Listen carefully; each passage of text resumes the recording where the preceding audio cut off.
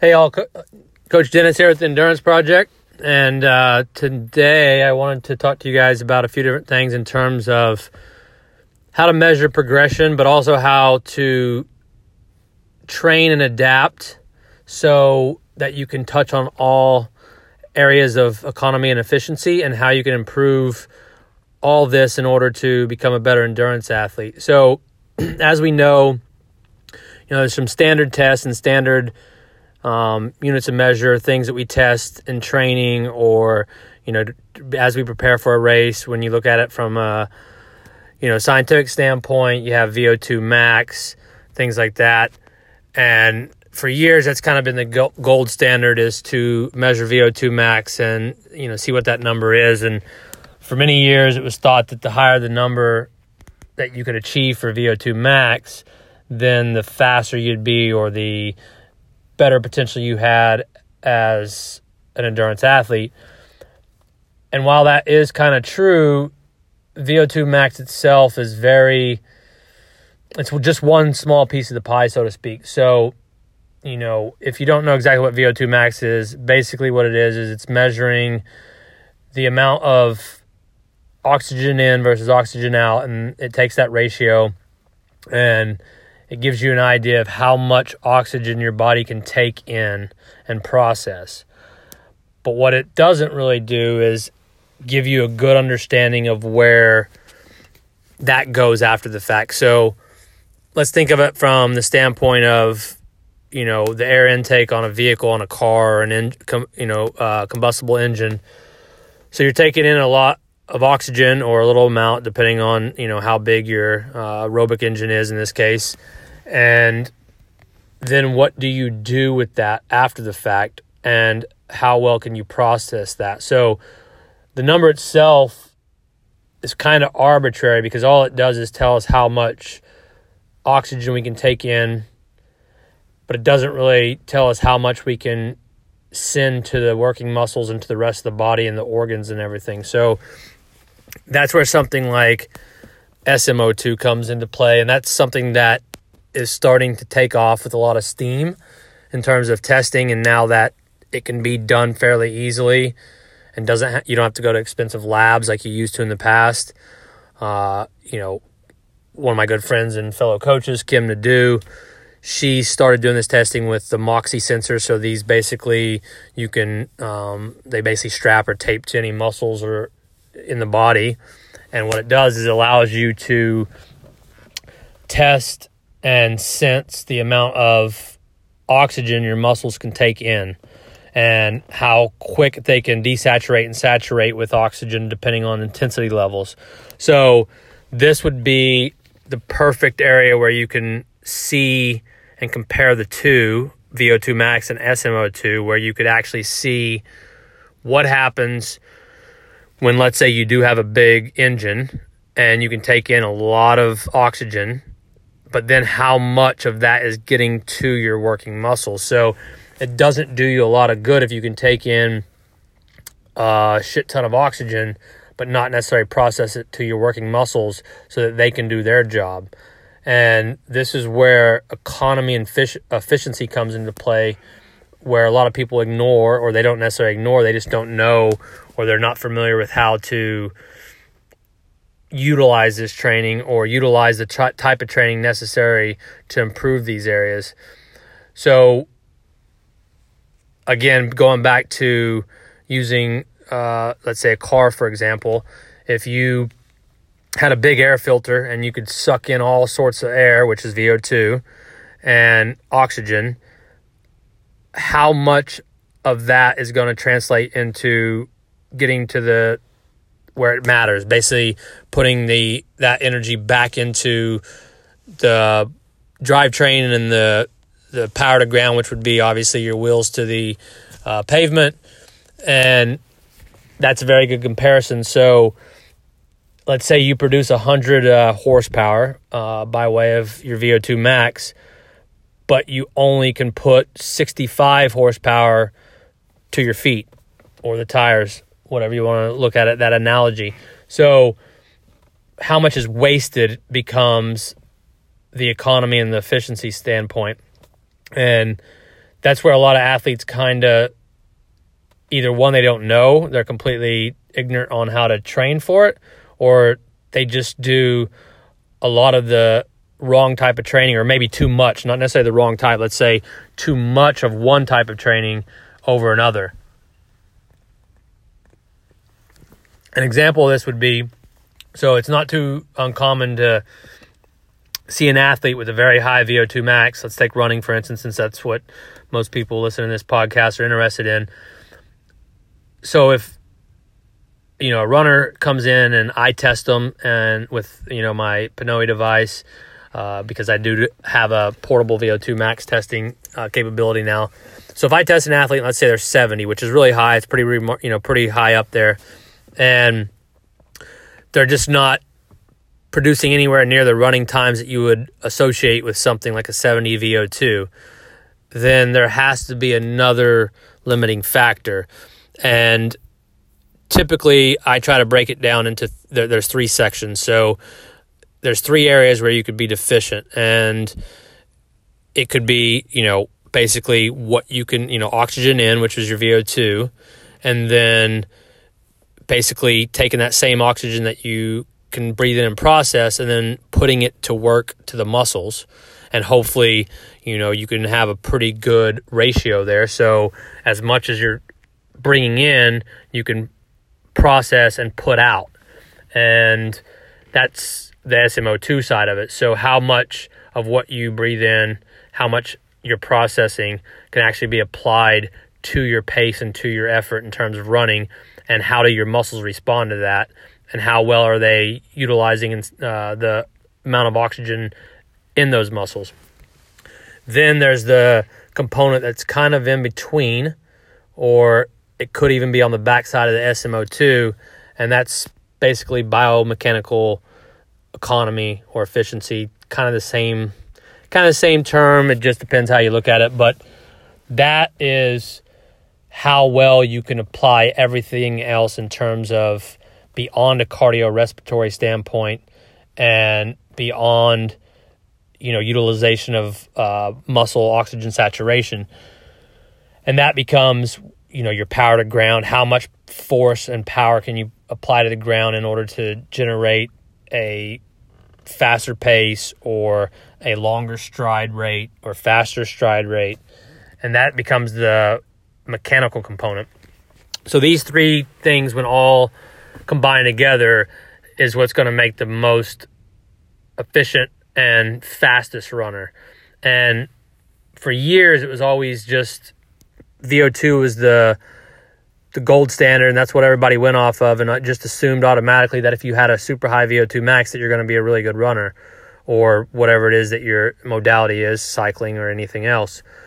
But the problem is there's a lot of energy lost sometimes with the mechanical side of things, or also with how well your muscles is utilizing that oxygen intake and how well it's distributing it throughout the rest of your body. So you could take two runners, for instance, and they could have the exact same VO2, and let's say everything else was equal. They were the same body weight, same height, same weight, everything. You could take those two athletes, and let's say they both had a VO2 max of 70, and they went out and ran a 5K. There could be completely different results. I mean, one could run a 15-minute 5K, one could run an 18-minute 5K. You normally may not see that much disparity, but you can, depending on whether those two athletes were both runners. But for this sake, let's say they both were lifelong runners and they didn't come from a different sport, and you're comparing apples to apples.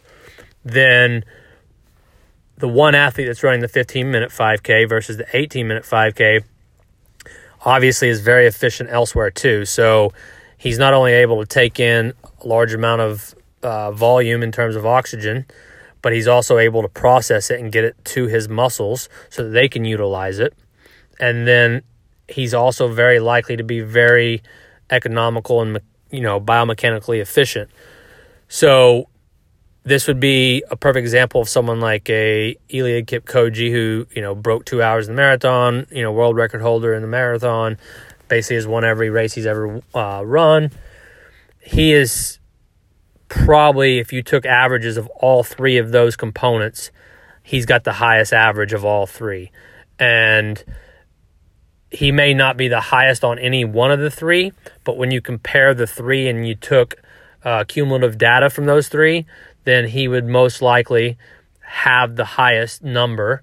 If you were to create a chart, he would have that highest number on the graph because he's very efficient, obviously, at taking in a large amount of oxygen, then processing it, and then also being super biomechanically efficient and sound that he can utilize all that. So this is where I think a lot of athletes go wrong, in the sense that they're trying so hard to constantly improve VO2, or that's what they think they're improving, that's what they're wanting to improve. And it's hard to know unless you're measuring periodically every couple of months or whatever through a training cycle to know if you're even actually improving it at all. But what a lot of athletes will do is they go very, very hard all the time. They'll do a lot of VO2 max type work, which is pushing their, VO2 max higher. That's what they're hoping they're doing. But often the trade-off is that they lose economy and efficiency. And another part of the economy side of things is how well you can actually utilize your energy stores. And this can either be fat or sugars, glycogen, and how well you're able to use them. And this is where a lot, like the lactic threshold and the aerobic threshold, terms start coming into play, where, again, back to two athletes that had the same, VO2 max and everything else being equal, if they were both running, say, a 6-minute mile pace, what percentage of that VO2 max relative to their max heart rate would that 6-minute mile pace be? So to kind of paint a picture, let's say, again, they're both even across the board and everything, VO2 max, all that being said, at what pace does the more efficient runner hit their aerobic threshold versus the less efficient runner? So in that scenario, the less efficient runner is going to hit their aerobic threshold or their lactic threshold at a much lower heart rate. So the idea would be to want to be able to put out more effort and run a faster pace before you actually hit those thresholds. So if you hit those thresholds fairly early, now you're in the red zone. And if you're in the red zone quite a bit before the next guy running next to you, then you're doing a lot more work than he is, despite putting out the same effort in terms of VO2 max. And then that essentially translates to the fact that you're less efficient. So you're clearly not able to generate near the efficiency as he is. And over a short race, 5K or something like that, it may not be a big issue because you can gut it out and you can kind of push past those thresholds and you can just ride the line long enough to be fine. But when it starts coming into the longer durations, the marathons, half marathons even, and then obviously the ultras, then it's the whole other end of the spectrum. So that athlete is going to, without question, come out on top when you're having to try to ride the higher percentage of VO2 for a longer amount of time because they're a much more efficient athlete.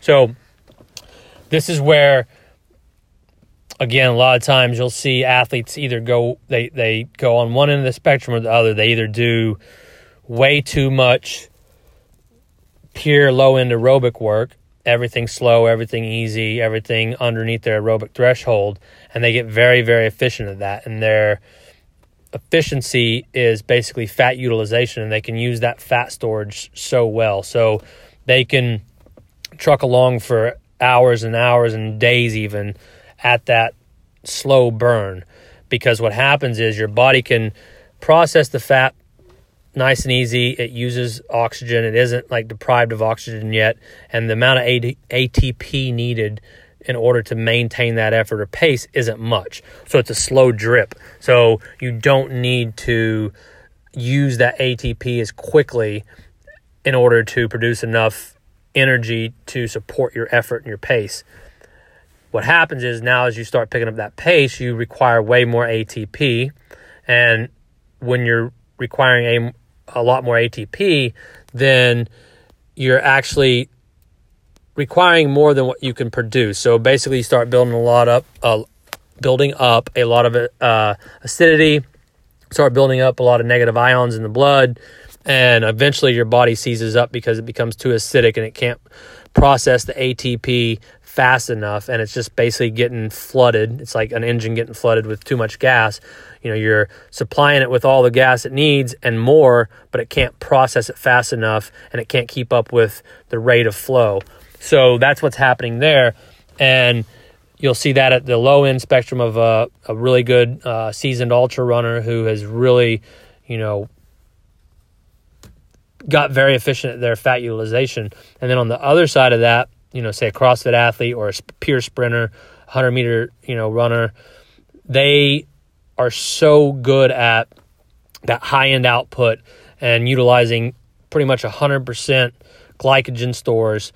But the problem is that's fairly short-lived, and you can only do it for certain durations of time before eventually your body starts breaking down because it just cannot maintain that efficiency and economy because the demands are too strong, basically. You just cannot support that kind of demands. So that's the areas where a lot of athletes can work on. And what I always try to do is at any given time, no matter where we're at in the cycle, is have my athletes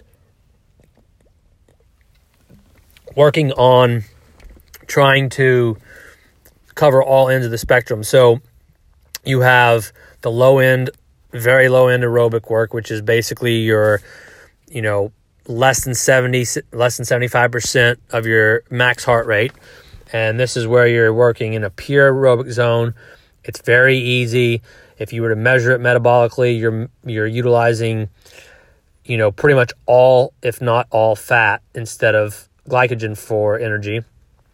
Then you have the other extreme where you're going full anaerobic, where you're using 100% glycogen and sugar stores and zero fat, but that's short duration and it can't be maintained for very long.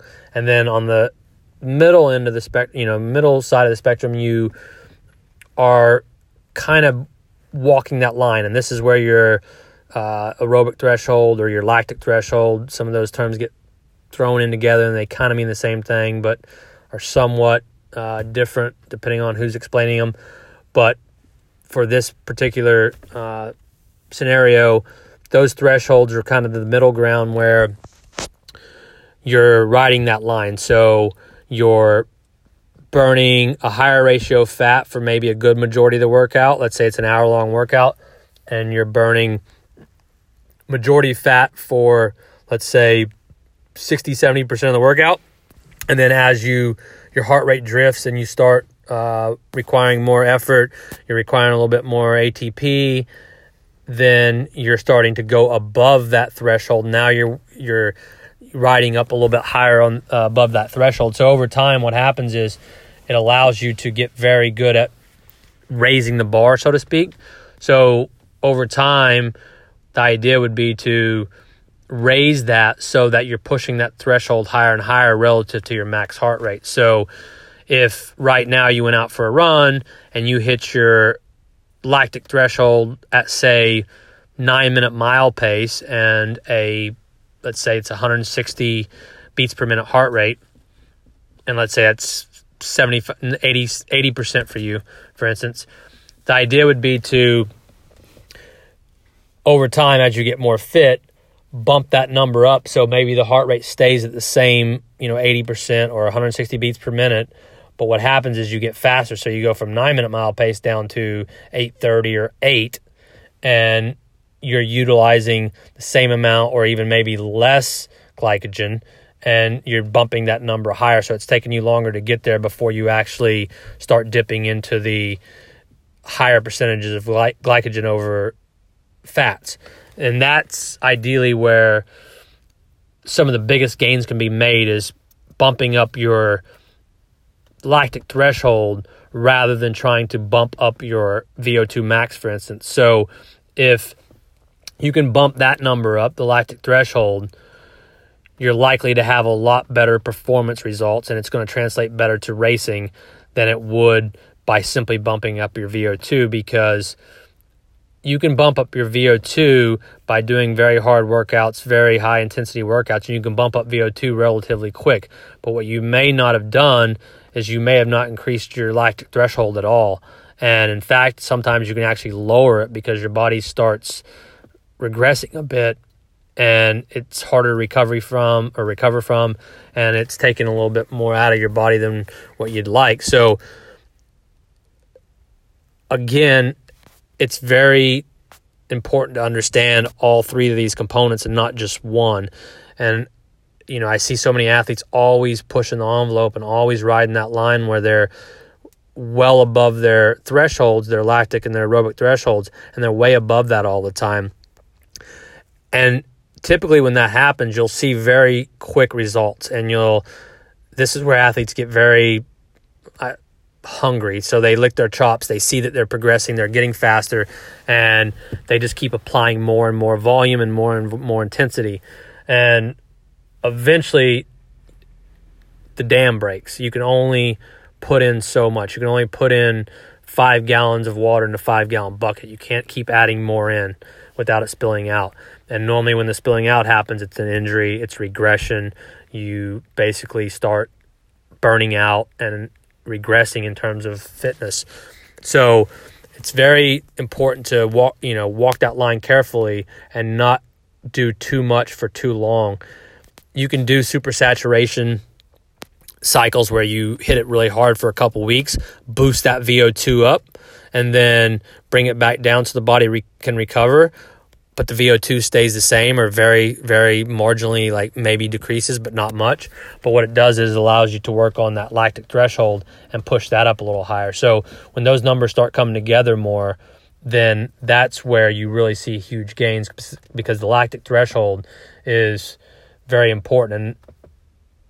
And VO2 max, while it's very important, it's the percentage of that VO2 max that you can maintain that's the most important, and for how long. So, you'll see some of these top-end athletes. I've seen results from Ryan Atkins, Lindsey Webster, those athletes, and they have really good VO2 maxes, don't get me wrong, but they're not off the charts incredible compared to some other athletes in the sport that are just as high or higher.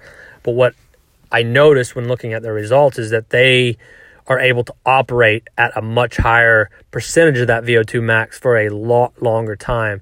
So, for instance, and I don't have the data in front of me right now, but if I recall right, looking at Lindsay's, for instance, on some of the work she was doing, she was able to maintain like 88-90% of VO2 max for 28 minutes or more in the test that she did. And in some instances, I think I even saw her as high as like 92-93% of VO2 max. So she was operating near her max levels, but was able to maintain it for a long period of time. And this is where that efficiency, economy, and everything else comes into play. So she's been able to, if you were to measure all of her areas there that we mentioned earlier, her biomechanical efficiency, her VO2 max, her SMO2, she probably wouldn't score the highest in any one of those if you were to compare her against the other top 10 women in OCR. But if you were to take the average of all three, I would bet hers is substantially higher, which is why she does so much better than most other women across the board.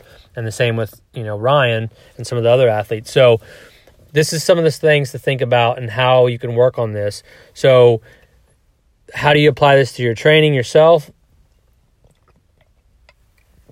The main important thing is to make sure that you're touching on all bases of training at any one given time. During a training cycle, you can be more on one end than the other, or you could be more middle of the road depending on what you're training for, depending on where you're at in your training cycle for the season. But the idea is to touch on all of these periodically throughout any training cycle, and even over short mini blocks. So let's say I do a lot of my training blocks with my athletes within 12, 14-day cycles rather than just weekly cycles. And the idea is that we touch on all three of these at certain periods. So it might be let's take a 14-week mini cycle, for instance, and let's say the goal is to have 2 VO2 max workouts, 2 lactic threshold workouts, 2 pure aerobic workouts for long durations, like a long run per se, where we're working on mitochondrial density, and we're also working on a bit of economy and aerobic efficiency, bumping up that fat utilization, those numbers, and getting more efficient at burning fat rather than just glycogen. So let's say we wanted to get 2 workouts of every one of those 3 throughout that 14-day cycle. Then it doesn't necessarily matter where it's at in that cycle. The idea is just to get all of them within that cycle. And of course, you'd have your easy recovery days in there and maybe off days and strength days and whatnot. But the idea is to get all of those within that short time span.